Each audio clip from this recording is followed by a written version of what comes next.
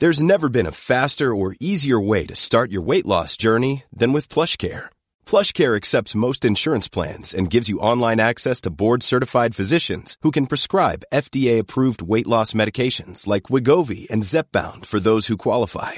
Take charge of your health and speak with a board-certified physician about a weight loss plan that's right for you.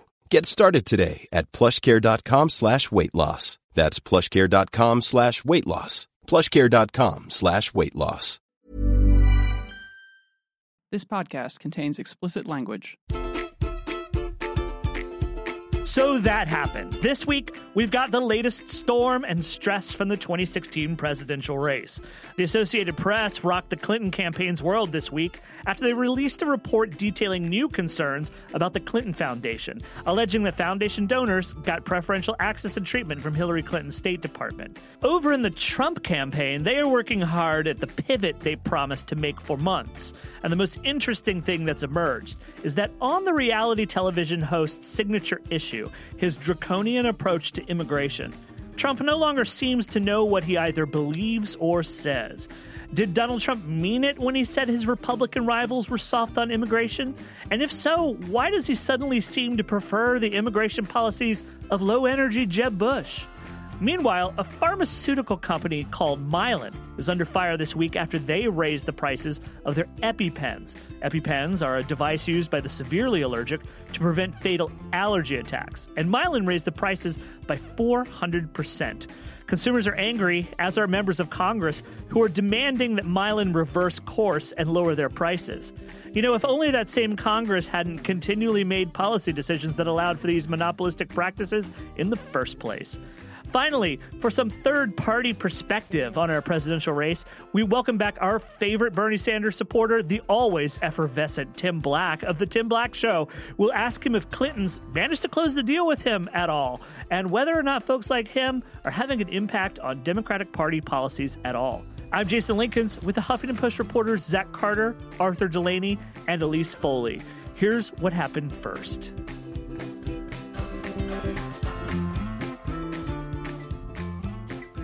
Hey everybody, welcome back to another edition of So That Happened, your podcast that digests and then regurgitates all of the pain in the world of politics so that you can more easily masticate it.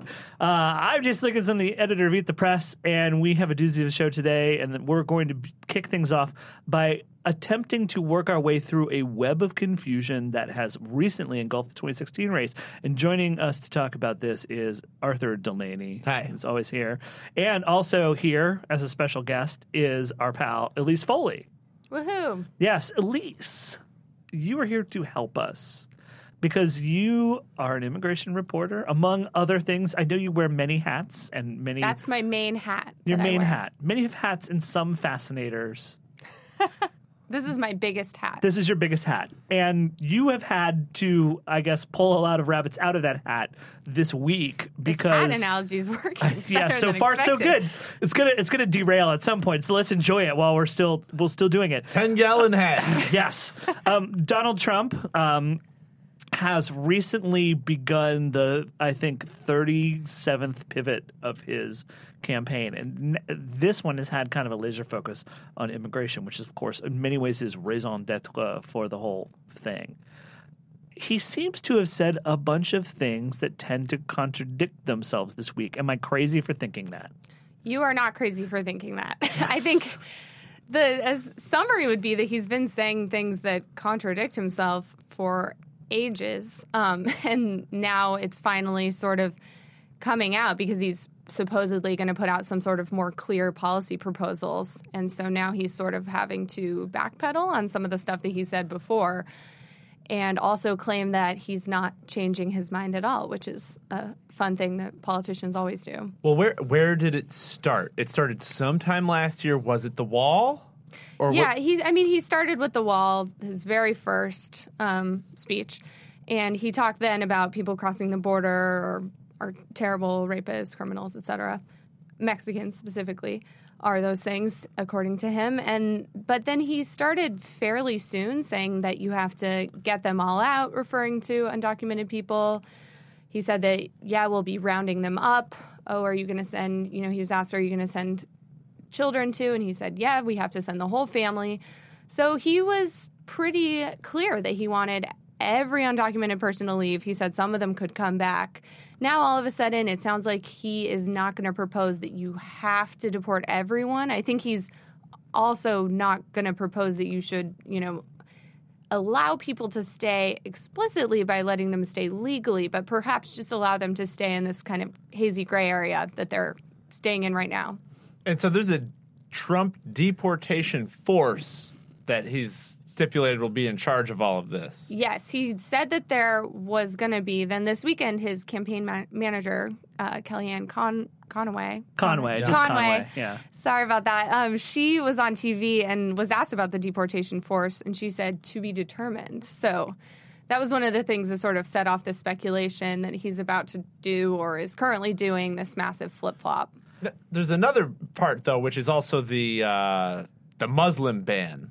Yes. Which I think he actually put this on a piece of paper in December, I think. Yeah, this was not an off-the-cuff remark when he first proposed it. Right. They put out a statement. Right, level of serious 100, because it's written on paper, and he had the piece of paper up at his lectern and said, "We will have a total and complete shutdown of Muslims entering the country." From country, but he's pivoted on that one, though. Yeah. These were later pivots. Yes. Yeah, so later he said, actually, it'll be from countries compromised by terrorism. And it's like, okay, what does that mean? Yeah, exactly. And I think what it means to him is Muslim countries. He just isn't saying that anymore. But then it was kind of funny. I know he went on TV and said, actually, he was expanding it. But then, right. So it's kind of been trying to play it both ways, not say he's shrinking it, but so here's one theory. Also change it. Here's one theory, and maybe I'm crazy, or maybe this is so obvious that I should just accept it. But is one possibility that Donald Trump is attempting to massage his positions when he's in discussions with, say, elite reporters or audiences of these, the so-called centrist people that he needs to reach in order to move past this sort of high 30s, low 40s ceiling he's been at the polls, while at the same time reserving the right whenever he's at a rally, let's say, to paperback over those milder comments and say, I'm just as ruthless as I ever was, in the hopes that he keeps his core supporters at home while bringing new people on. Is that part of what's going on? Because it seems to me like it is in some ways a con. I've either lied to the people who supported me from the outset, or I'm lying to more centrist-minded people now. I think that is a legitimate theory. I have another theory I'm eager to hear that I'll offer, which is that Donald Trump's understanding of the details of immigration enforcement policy was never very sophisticated. Okay. So he made a lot of comments like round them all up, deport everybody. Now he is, has these people working for him who know a lot more about things. Most people who actually know a lot about immigration policy would never say that you're going to deport 11 million people in 2 years, because that's just not possible. Practical. Yeah. I mean, even if you think that it's the right thing to do, it's not. You're not going to do it. It's just not going to happen. So I think that what happened is he made all these statements. Now he is getting kind of clued in, perhaps, or people are telling him that it's not going to work, and so now he's remembering what he says. I have a third theory. Yeah, what's your third theory? Let's just stack up the theories, man. That's what I'm all about. My theory is that because he's just flat out losing right now, losing bad, causing red states to turn blue, that he's scrambling to moderate his past immigration positions. That the pace of pivoting has increased, and the number of changes and caveats has increased in the last 2 weeks. Yeah, and I mean, on immigration, all of his, hardline supporters, a lot of them cheer about, deport them all. But polling shows that most, even Republicans, think that there should be some way for undocumented people who have been here a long time to stay. So it's not a stupid pivot if that's what he's trying to do. I have to say, though, there's part of it that kind of goes against this sort of central claim of his candidacy in the first place, the whole I alone can solve thing. He positioned himself as a guy who was by several degrees smarter and better and more prepared to be president than any of the stupid losers who currently live in Washington, D.C. And now it seems that most of what's driving his softening of positions are that he's listening to the fucking stupid losers he decried in the first place. Are we witnessing consultitis finally take root in the Trump camp? Yeah, I mean, I think so. I don't know if I have that much to add to that. I think that is. You know what that sounds like true. to me? It sounds like hypocrisy alert. There we go. Yes, I think that's the very first time we ever had a hypocrisy alert on the show, which hypocrisy alert, which is unusual.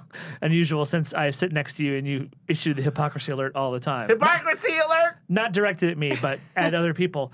The other thing I think people have noticed is that he may be sort of like staking out a unique position where it's all about the wall now. It's all about the wall. And I forget who wrote this. I think it was Jonathan Chait said that, ironically, what Donald Trump is proposing, if he backs off mass deportation and goes solely at securing the southern border, that he's really just the candidate of the status quo in that regard.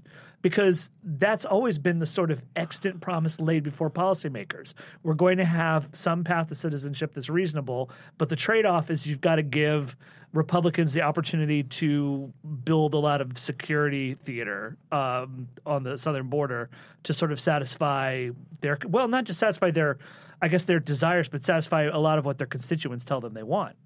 Yeah, I mean, that's what happened in 2013 when the Senate passed that big immigration reform bill. It had a path to citizenship, but then it also had just like this massive ramp up of border security that even the Republicans, some of them said was overkill, but they wanted it anyway. Most of these debates are really just the chicken egg thing. What comes first, the path or the security, right? Or just ramp up the border and do nothing. I mean, there's not necessarily a combination there. Also, in the past week, didn't Trump or one of his subordinates explicitly say, yeah, we just want to deport the criminals?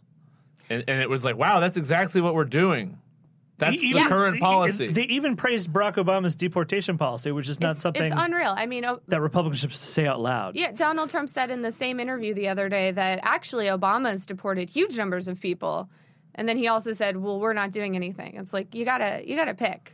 Yeah, what's Obama doing? Nothing or too much is or a lot? It's over. I think that Donald Trump figures he doesn't have to pick. He may be really literally attempting to have everything both ways and just see if he can like turn out votes that he desperately needs. He's been doing that for a while, and it seems to have it's worked during the primaries. Worked for a while, and then now isn't anymore. But yeah, I mean, trying to have it both ways seems to be his thing. All right, well, I think we're going to probably have more perambulations on the immigration issue going forward, so we'll have reason to have at least back on to soothe our frayed nerves and calm us down and explain what is happening. So thanks for that. You're welcome. I'll keep my hat ready. I'm sorry I yelled so much today. No, it's okay. No, that's all right, Arthur. That's all right, Arthur. And yeah, definitely thanks for like landing the hat callback, because I forgot about that. I'm glad to have someone more conscientious than me here podcasting with us.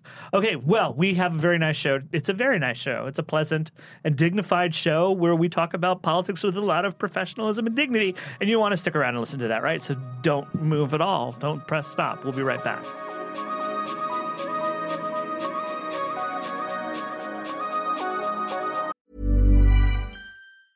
Hey, I'm Ryan Reynolds. Recently, I asked Mint Mobile's legal team if big wireless companies are allowed to raise prices due to inflation. They said yes. And then when I asked if raising prices technically violates those onerous 2-year contracts, they said, what the f*** are you talking about, you insane Hollywood ass f- So to recap, we're cutting the price of Mint Unlimited from $30 a month to just $15 a month. Give it a try at mintmobile.com/switch. $45 up front for 3 months plus taxes and fees. Promo rate for new customers for limited time. Unlimited more than 40 gigabytes per month. Slows full terms at mintmobile.com.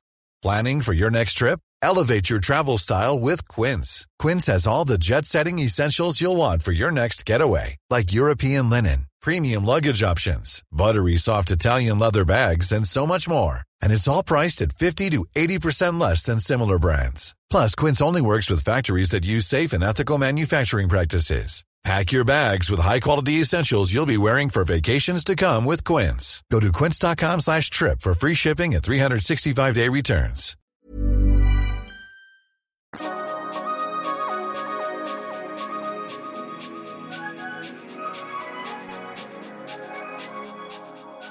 So, hey, everybody, I have Elise Foley back with me. What's up? So, literally hours after we recorded the segment, Donald Trump went out and changed his immigration policies again. Policies, tone, Rhetoric. unclear, rhetoric for sure. It's still super unclear. So unclear. But it seemed to me... But it's an update. It is an update, and God knows we're going to finish recording this, and tomorrow it's going to change again. But it really seemed to me, at least, that in his appearance on Wednesday evening, that Donald Trump really seemed to be now suddenly talking about immigration and immigration reform in the way that his vanquished primary rivals did in arguing against him. He sounded like Marco Rubio. He sounded like Jeb Bush, low-energy Jeb Bush. Right. Yeah, I mean, I think the talking points he was using were certainly really similar. I mean, all week he's been talking about we're going to get the criminals out so fast. Then we're going to figure out what to do. I mean, those are not controversial policy positions. Most pro-reform people will talk about, oh, you have to deport criminals, and then we'll figure out something to do with undocumented immigrants. Now he's sort of saying that same thing instead of deport them all, and it's totally the same rhetoric. I would say, policy-wise, I think it's probably going to be very different. So I don't think it's fair. I don't think it's fair to like Jeb Bush to say that Donald Trump and Jeb Bush are the same. But it is striking the way he's talking about it, how similar it is. His spokeswoman, Christina Pearson, literally said, the policy hasn't changed. He's just using different words. I mean, yeah, that's just like he's lying now or was before. It seems insane that we're even having to contend with this. Yeah, I mean, I find this whole thing very frustrating because we're having to parse a bunch of words and not have, any policy. One of the things last night the way he spoke about it was a lot of it wasn't really declarative. It was just questions. He was polling the crowd and he said, do you think we should do this? And then do you think that maybe for somebody who's been here 25 years and they haven't done anything wrong, maybe we should do this? Sort of presenting that opening. And I think the fact that he presented that opening is maybe for justification in the future to say, look, this is what the people want. At the same time, I think we should, at the time of this recording, he has not yet said that he wants legal status for undocumented people. Fair. Check HuffingtonPost.com. For the continuing updates on this. I'll say really hilariously, last night, Ann Coulter was having her book release party for her new book, In Trump We Trust. And one Hilarious of the things, timing. Yes. One of the things she says in this book is that she literally says Trump can be forgiven anything except changing his position on immigration reform. And last night on Twitter, she kind of freaked out because what she heard Trump saying was that I support amnesty, and in the way that Ann Coulter thinks of things as amnesty. Right. I mean, yeah, she thinks of almost anything as amnesty. I believe, though, that she's coming around and trying to figure out the right way to defend him, stay on the Trump train, it must be super fun to have to go through that convoluted process. If it's fun for us to have to cover it, I don't even know how we would begin to do like just a timeline of Trump's like uterations on immigration. I'm trying. I've been trying. Well, I wish you all the luck in the world. Let me know if I can help, okay? I will. Yeah. All right, cool. We'll be here all night. All right, so that's the up-to-the-minute update on Trump's immigration policies. They will change probably the minute we leave the studio, so sorry about that. It's not our fault. We'll be right back.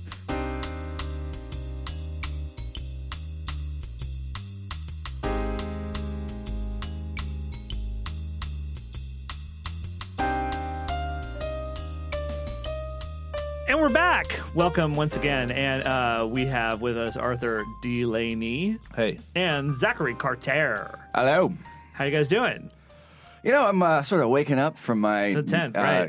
place where I live and sleep is a tent in the studio. So I'm good. That's not true. Important callback.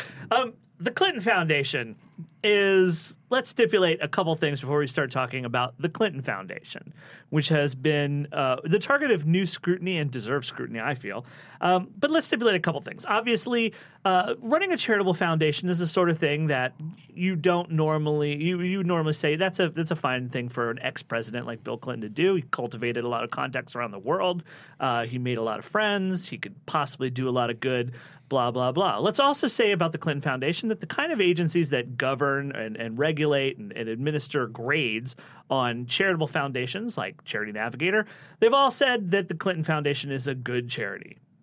That said, however, so in other words, they give money to poor people. People have received mosquito netting and the like, and it's not some kind of like scam charity like a Wyclef Jean Haiti thing, where it's like money going to like a few people and it never arrives where it's supposed to land. However, Bill Clinton's wife was a Secretary of State and is running for president. And so it is a very weird thing to exist when everyone knew at the founding of the Clinton Foundation that Hillary Clinton would run for president in this cycle and be Secretary of State. And she was the top diplomat for the American government for years. And I feel like we have had Zephyr Teachout on the show numerous times.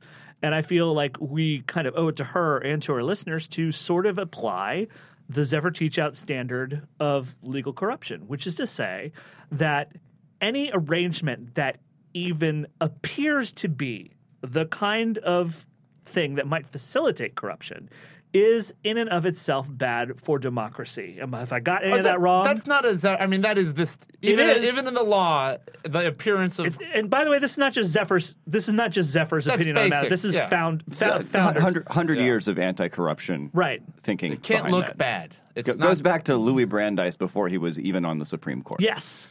So the Clinton Foundation,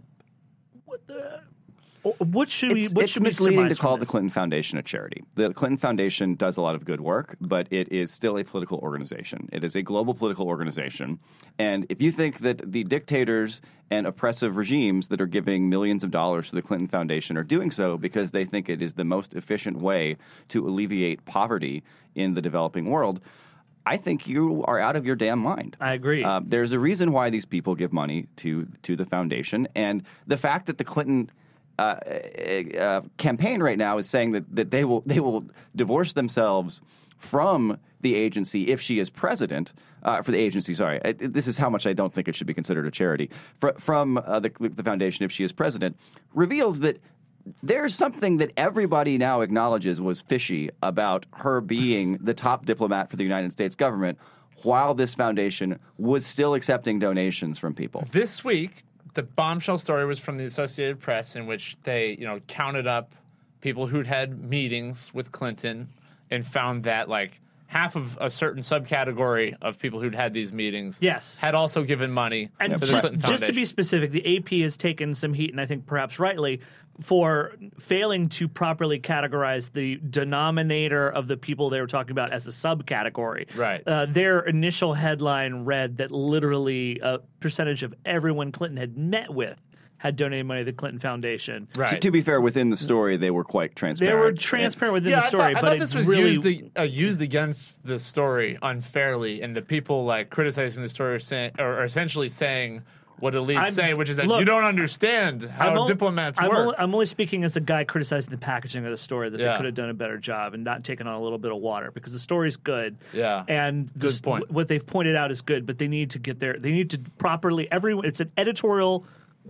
The editorial mission is to properly define terms and define them quickly in a piece so readers get it, and so that misinformation does not get construed.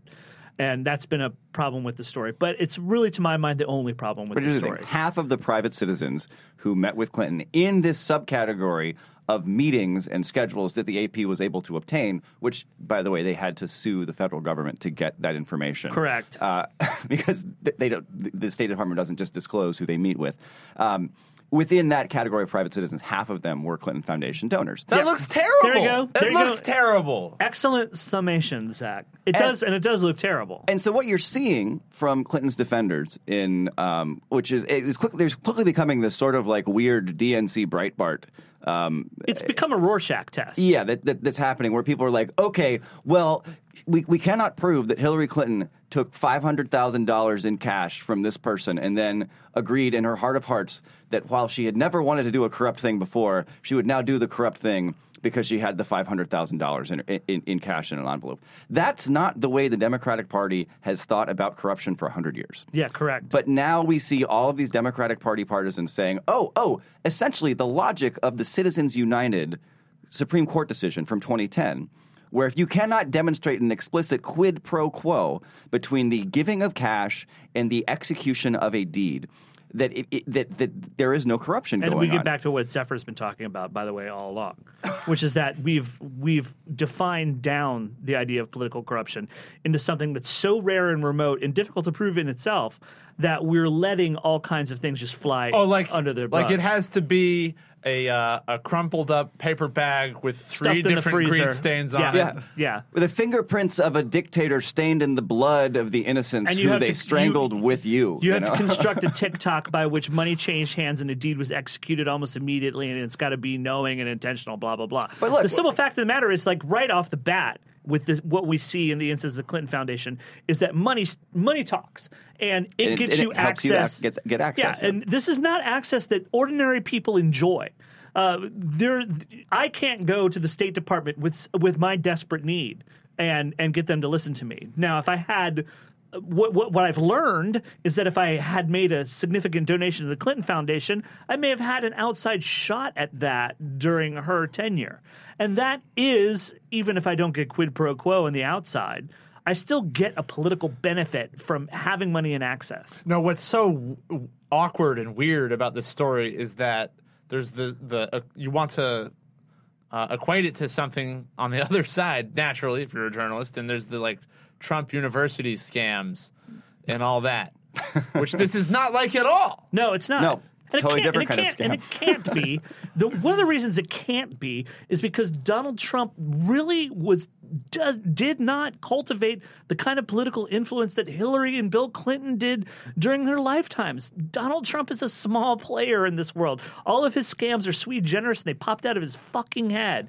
He didn't traipse across the world trying to cultivate the attention of elites and promising to do them favors. In fact, he was pretty bad at it when he was when other people were going into Russia to build fancy hotels. Donald Trump failed to really make. I had more in mind the fact that he just bilked people out of their money. Yeah, I mean, it's Donald Trump is more like a shady payday lender, and the Clinton Foundation is more like a too big to fail Wall Street bank. But I mean, before we wrap though, if there's no like legit quid pro quo, what are some of the examples that people have cited as de facto problems that Clinton now faces? Look, it's just the quid pro quo question. The AP story is not the first time people have found problems with the Clinton Foundation. No, absolutely not. Okay? Yeah. Last year, the New York Times did an excellent investigation in which they found that Bill Clinton himself had been paid $500,000 to give a speech, and the foundation had received millions of dollars by interests that were Russian interests that were trying to acquire American uranium. And the State Department was one of several agencies that signed off on this Russian effort to acquire a fifth of the American uranium stock. Now, uranium is used for nuclear weapons, okay? Was this because Hillary Clinton was fundamentally corrupt and she just saw that, the Russians are going to pay Bill $500,000 and therefore we should give them all of our uranium? Was this because there were national security ideas that were floating around at the time that said we should be nice to the Russians and give them stuff that is used to make nuclear weapons? Right. I don't know. But you should not be in a position to have to ask those types of questions. It is absolutely outrageous that there are people within the Democratic Party are defending that kind of behavior and saying that nothing wrong and nothing untoward happened. It's gross and it should not be going on. And they should wind down the foundation. I think they're going to do that. But can I also say that we've been focusing on like corrupt regimes and dictators and that kind of thing. Corporations also play a big role in the Clinton Foundation universe. And I've sort of always characterized the Clinton Foundation as one of those places where our beloved brands can do a lot of karma laundering by donating to charitable foundations and getting a lot of good PR that covers over or papers over or adds to the balance on the other side of the shit they do. This is a problem with big philanthropy more generally with the Gates Foundation. Yeah, and there's evidence that while Clinton was at State Department, she gave benefits to UBS, the bank from Switzerland. And I feel like there's attention needs to be paid on the corporate side of this too. It's not just corrupt regimes, bad actors from around the world that we maybe shouldn't be doing business with. We're talking about also brands here at home and respected corporate brands that have parlayed their ability to provide a sort of tiny dollop of charity into big PR coups and enrich their connections to powerful people in government. And potentially, obviously, if Hillary Clinton becomes president, those connections remain, whether they wind down the Clinton Foundation or not.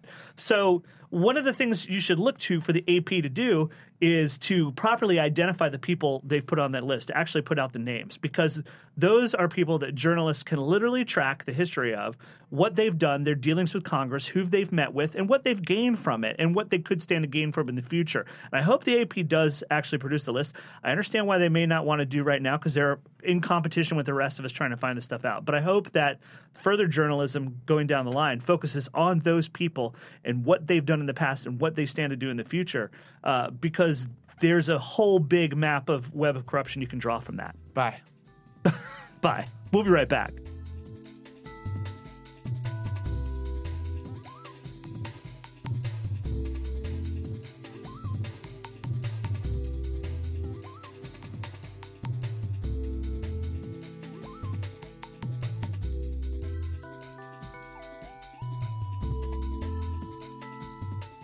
And we're back, and we have another great story of corruption and grossness for everybody to chew on. EpiPens. Got one? Need one? Well, guess what? It could come at a dearer cost than normal because of a terrible thing that's happening at the nexus of government corruption and corporate flimflammery. Arthur Delaney is here to tell us about what the fuck happened this week with EpiPens. Oh, well, there's a company called Mylan, and they, over the course of several years, have jacked the price of EpiPens 600%. And people are pissed because this is something you have to buy if your child has severe allergies. Because you get stung by a bee or you accidentally eat a peanut. Go into anaphylactic shock. Yeah, you could die. You could freaking die. And the EpiPen, so you carry an EpiPen, you jam it into your thigh. Yeah. Zach Carter, by the way, joining Arthur. Oh, sorry. and I Jason never here. introduced Zach. You jam it into your thigh, and then you don't die. So it's a good drug. It has a real social good here. It's life-saving, but it's the same drug that it was in 2007, and somehow the price has gone up 500 or 600%. So just to make something pointedly clear, this product has also been one that over the course of many years, public schools have become required to have in stock in their school nurse department. Yeah, the company has lobbied to change the laws to make it so that these are in all the schools. So public schools have to procure these things too in many instances. Yeah, and you have to buy them in a 2-pack. So they've done all these things that have made it, that happen to be more profitable. So you have a captive customer base and a unique product. I wonder what might happen to the price of that product. So there's been so much outrage over this massive price hike. It's now like $500 per pen. And what was if you it don't before? have insurance. What was it before? About 100. About 100. So, members of Congress are calling for oversight. The Obama administration said the company's greedy, but of course they are doing nothing because they don't do anything. And the Clinton campaign denounced the price Right. increases. It's just like with Martin Shkreli Yeah. and his, immune system helping drug. That Yes. he, so listen to Mylan's CEO, Heather Bresch, in an interview on CNBC. So, look, no one's more frustrated than me. I've been in this you're business you're for the one 25 raising the years. price, though. How can you be frustrated? My frustration is there's a list price of $608. There is a system. I laid out that there are 4 or 5 hands that the product touches and companies that it goes through before it ever gets to that patient at the counter. Everybody should be frustrated. I am hoping that this is an inflection point for this country. Our healthcare is in a crisis. Now, here's a fun fact about Heather Bresch. Who wants to tell everyone the fun fact about Heather Bresch? It's a really fun fact. You guys are going to have so much fun with this. It's so much fun. Her dad is a guy named Joe Manchin, who is a Democratic senator from West Virginia. Oh, yeah. Yeah, how about that? So that may have been helpful. I mean, there's nothing automatically evil about that. But there is something that's sort of aesthetically appropriate, because the reason that these drug companies can charge these absurd prices is because the federal government grants them monopolies. They either do that by granting them patents, which say explicitly nobody else is allowed to do anything with this, or in the case of Mylan and EpiPen, by having a pretty lousy sort of generic drug approval system, which has prevented generics from coming to the market. So the reason Mylan is able to just jack up the price is not because, they had to spend so much money lobbying the government and marketing, as Heather Bresch just suggested in that clip. It's because they just can. They have no competitors. They just can do it. I think what's illustrative about this is that she talks about, in order to deflect this criticism, all the different things that go into the creation of the product, the different hands that touch it, development, selling to pharmacies. It's nonsense. Yeah. It's just to distract you from the fact that the price went up for no fivefold. reason. But, the fact that she's also the daughter of a senator also speaks to the way this matter is going to be treated by Congress. When Martin Shkreli pissed the world off, they dragged his ass into Congress and read him the Riot Act. And they didn't treat him with kid gloves. Even though I don't think that a lot of the people who interrogated him really truly knew what they were talking about when they were doing so. But you should expect, I believe, Heather Bresch to be treated a lot more lightly by Congress, if at all. Well, they've been putting out some harsh statements. I mean, the Manchin Senate office has said, like, we're not commenting on this right now. Harsh statements are the easiest currency. Well, in Washington. she is being summoned to the Hill. Okay, well, to make a Shkreli-like appearance. Well, that's the proving ground for all of this. But here's the thing: there are federal policies which make this happen, and everybody can scream bloody murder every time a pharmaceutical company abides by the law and exploits it to screw people over. But nobody actually wants to change the law. And in fact, the Obama administration and most of the Republican establishment want to make this problem worse by pushing through the Trans-Pacific Partnership, which is a big trade deal which creates longer and stronger drug monopolies in the developing world, which will also create upward pressure on pricing in the United States. And they most recently did this with Obamacare. Yes. Part of Obamacare, in fact, is this interesting sort of detente between the administration and the pharmaceutical industry, where they say, hey, you know how Kathleen Sebelius, who's the head of Health and Human Services, when she was governor of Kansas, she had this cool program where senior citizens, if they wanted to get prescription drugs from Canada, where they cost a tenth as much as they do in the United States, right, they could just do that. They could just order them. So if you're and the Obama administration said, we will stop doing stuff like that if the pharmaceutical companies will just please go along with Obamacare, please. Right. So essentially, the administration has been doing this, giving pharma a carte blanche since it got into office, basically because they didn't lobby against Obamacare. It's great that they didn't lobby against Obamacare. Is it great that they have these monopolies over life-saving drugs? Not really. So you're the little guy. You're not rich. You're out there on Main Street. Which party's got your back?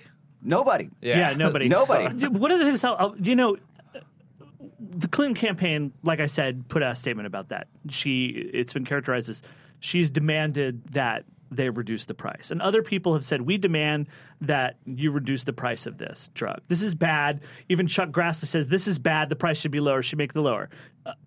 I feel like legislators in these instances and policymakers and politicians in instances have been dragged right up to the line of a revelation about what should happen. These guys are all sort of demanding the price go down, but their appeal is basically, out of the kindness of your heart and decency, bring the price down. You being Heather Bresch only. Yes, Heather Bresch only. In this one instance, bring the price down. I'm looking for some to maybe make the very next step in the logic of what they're saying. These legislatures have the instinct to say it would be politically good for me to demand the price go down. They haven't yet figured out we have consolidated political power and can pass laws. What am I going to do? I'm only in Congress. Create and I'm just like, what's the obvious solution here? What's the obvious solution here? And here's a hint. All your friends in Canada have figured it out. Well, here's what could the Obama administration do by itself if it wanted to? Even without passing new laws about intellectual property, in a case like what we're seeing with the EpiPen and Mylan, there's an agency called the Federal Trade Commission, which is designed to protect consumers against anti-competitive practices by monopolistic organizations. Right. The FTC could just lower the price. They could just say this is a problem. They can regulate the pricing. They can force Mylan to be broken up into different companies. They can force them to divest their rights to distribute EpiPens. They can do all sorts of things. The FTC could just fix this now if they wanted to. But they don't want to. No. Almost as if they're a compromised agency. It's almost like we don't enforce antitrust laws in the United States anymore. I mean, aside from the intellectual property issues here, this is a clear case of EpiPen being too big to fail, and as we say in the banking world, and there's an agency that's designed to deal with that, and it's time for them to do their job. All right, nobody's more frustrated than me. Correct. No, it would be correct if it was nobody's more frustrated than I. No one is more frustrated than he. Yes, no one is more frustrated than Arthur. I think we've established that. And everything else is fucked up. So use your power, Congress, to actually do the right thing. And we'll be right back.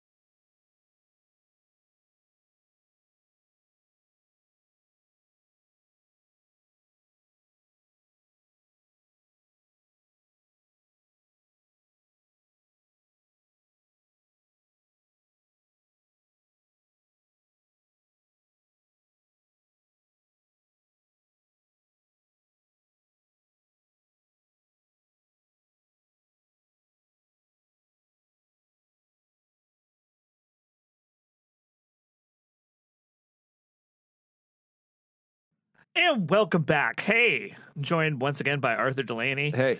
And coming to us over the phone, one of our favorite people, Rye and always on the mark, we have Tim Black, the host of the Tim Black Show, which is a conveniently named show. They made the show and they found a Tim Black, and he's good. Tim Black, welcome. Welcome to So That Happened. Welcome back to So That Happened. Hey, man, thank you guys for having me once again. I appreciate it. Much love, Jason and Arthur. All right. We're glad to have you. So, the last time we talked, I think we were just getting into the nominations were now set in stone, and so this race that we've been watching has had a little bit of time to breathe.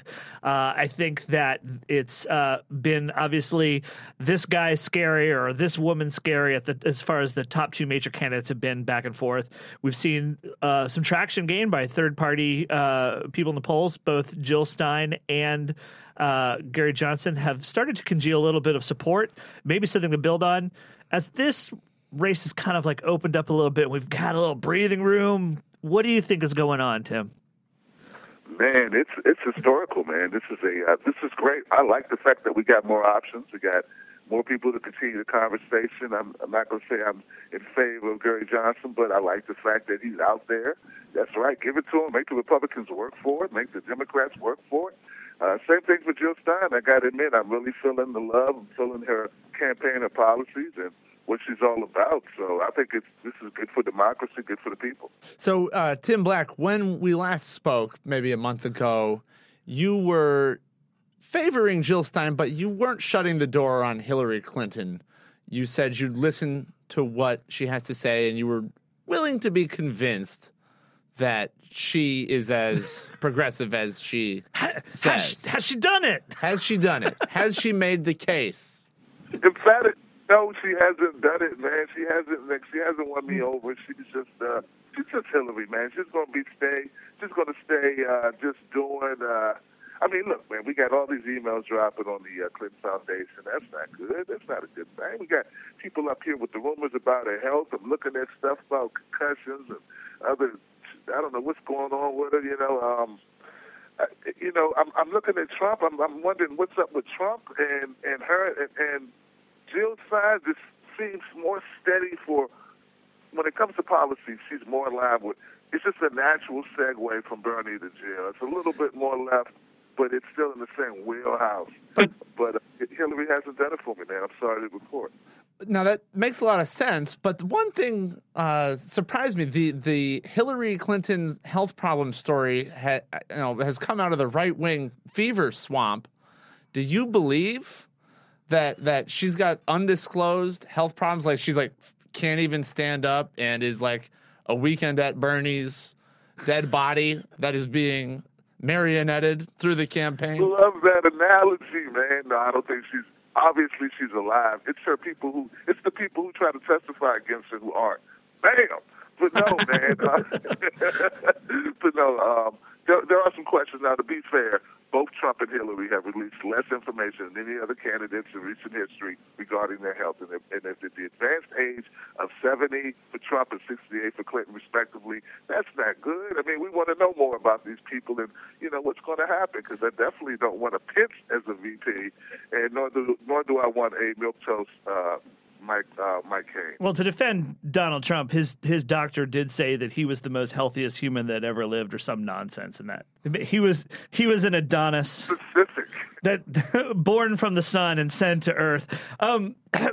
So you've been paying attention. I would say you've had your eye on the third party game probably pretty intensely, and I don't know if you've ever sort of read the way your Beltway pundits try to talk about third parties.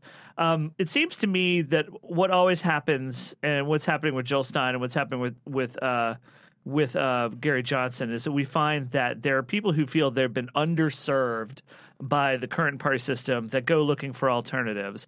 And I don't know if you've ever noticed this phenomenon. I was wondering if you had anything wry or interesting to say about it. But I found that, like, when your big media pundits talk about third parties and the need for third parties, there's sort of this generic agreement with maybe people at street level who notice the two-party system isn't serving them anymore. But it seems to me that here in the Beltway, when people talk about third parties, they always sort of seem to imagine the kind of people that would naturally accrue to a third party, and they always tend to be the most overserved people in politics already. Like we had the former editor-in-chief of Politico talk about there needs to be an innovation party where Silicon Valley people should congeal. And I was just like, Silicon Valley people are getting all they want out of politics right now. They don't need a party. What do you think is the natural reason for why there's like such a divide over like Beltway groupthink on third parties and the way people actually behave when they encounter the two-party system we're in? Wow, man. As far as the Beltway, Gateway, I don't know, man. I think that there's always going to be a hunger for different voices, especially when I consider the fact that we're looking at the party system as it stands. It's to me, it's like Republican light. I'm sorry, guys. I just don't feel like we really have a liberal wing anymore within our system. They've moved too far to the right. So I think that exists. But as far as like what our Silicon Valley folks need, hey, they've got money. So if you got money, your money's always going to talk. They can pretty much invest in any candidate based on the way our system's set up and get some type of exposure to the issues that concern them. But what concerns me about third parties, when I look at, particularly for the Green Party, when I look at these guys, I'm watching their debates. I'm seeing people with seashells on their shirts and dashikis, and I'm like, come on, guys, we need to be a little bit more mainstream. So there's some work that needs to be done on the third party side where they need to come into the light, so to speak, so they could be more palatable for people who would vote normally Republican or Democrat. I don't think the Libertarians have that problem, but definitely the Green Party, they do. But they did choose two, even though Ajamu Baraka, Jill Stein's VP, does have some more, I would say, outspoken standpoints. He's still more palatable than many of the other candidates she could have chosen. At the after the conventions in which Hillary Clinton and Donald Trump locked it up, Jill Stein had some unfavorable headlines over comments on vaccines, and she didn't make her. I mean, she was not outright saying they cause autism, but it seemed like she was pandering to that idea. I love the fact that they tried to make this an issue because it shows that she was getting a little bit of traction, man. They got to push back. Jill Stein's not anti-vax. She's a doctor. She just believes that the people who approve your drugs shouldn't be the same people who make your drugs and sell your drugs. Like, we need to break that up a little bit. The people that make your Tonka truck didn't also approve it is safe for the kids. So that's sort of like what we have. We have the where I come from, the The wolves don't guard the hen house, man, and that's sort of the setup that we have currently. And we should just be able to make sure we have a viable third entity, an entity outside the body that's able to look and say, hey, is this really what kids need? Is the schedule correct? What about the consecutive nature of the vaccinations? Is this rigorous program? Is this better for the kids? And what are the results from that? Different countries do it different ways. So we should be able to examine that. But I don't believe she's anti-vax. I spoke to her twice. I've interviewed Jill Stein twice. And in my last meeting, I asked her, and she emphatically said, no, she just want to protect our rights and look out for the people. Fair enough. The one of the more interesting things that I've found happening in this race is that we definitely see that Donald Trump has caused a cleavage in the Republican base between the kind of Republicans who sort of chase corporate power, your Chamber of Commerce Republicans, and suddenly people who now identify as conservative but do see a purpose in government redistributing money and government programs, blah, blah, blah. I wonder if there's a similar force happening on the left where there are now louder voices both inside the party and adjacent to the party in the form of disaffected liberals that are urging the Democratic Party to stop chasing after the professional class and satisfying their needs ahead of all others, and to stop trying to get corporate America to quote unquote like them as much as they appear to like the Republicans. Do you feel like in some short term there could be some kind of transformation, or are we going to just get through another election and settle back into the old tropes? Oh, man, this is my hope upon hopes, my brother. This is what I'm looking for. I want to move, it's better to use a house that's already built if you can do that. It's better to build it from the floor up. I know there are people who fancy themselves. They want to go destroy the Democratic Party. Look, it's been around for a while. It's going to continue to exist. We just need to refurbish it. Let's put some new carpet in there. Let's knock out these, let's spray for termites. Let's get some paint out here. But no, I agree with you 100%, man. What we need to do is hopefully influence the party to make new decisions. Bernie Sanders has ignited people across the country, across the globe, actually. And I think that's good for the party. I think in the end it will be a positive thing. Now what we have to do is we have to continue to hold not only, we talk a lot about presidents, but it's also about down ticket folks. Yeah. I'm watching Florida. I talked to Tim Canova. I had him on the show. He's a good guy. Yeah, he is, man. And we need to support down ticket folks like Tim Canova and help them, win their seats so that we can fundamentally change what goes on not only in the White House, but on the state and local level. Yeah. Good advice. People should listen to Tim Black, everybody. And you can do so by listening to Tim Black Show on YouTube, right? Yeah, just go to TimBlackTV.com and you'll find everything, my people. Boom, boom, boom. Tim Black. Thanks for being on. And we look forward to having you back, man. That's it, man. I love you guys. You take care. You too. To the people.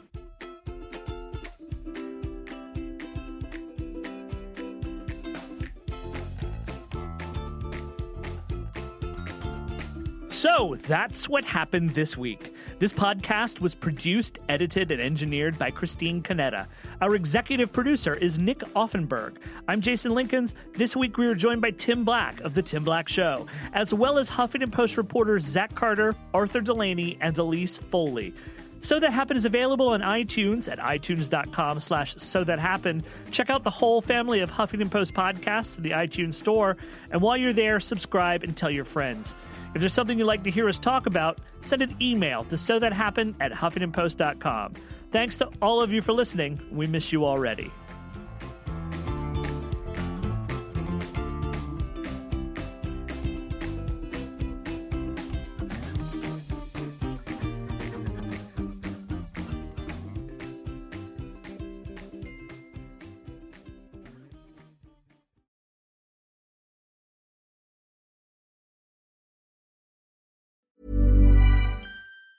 Even on a budget, quality is non-negotiable. That's why Quince is the place to score high-end essentials at 50 to 80% less than similar brands. Get your hands on buttery soft cashmere sweaters from just $60, Italian leather jackets, and so much more. And the best part about Quince, they exclusively partner with factories committed to safe, ethical, and responsible manufacturing. Elevate your style without the elevated price tag with Quince. Go to quince.com/upgrade for free shipping and 365-day returns.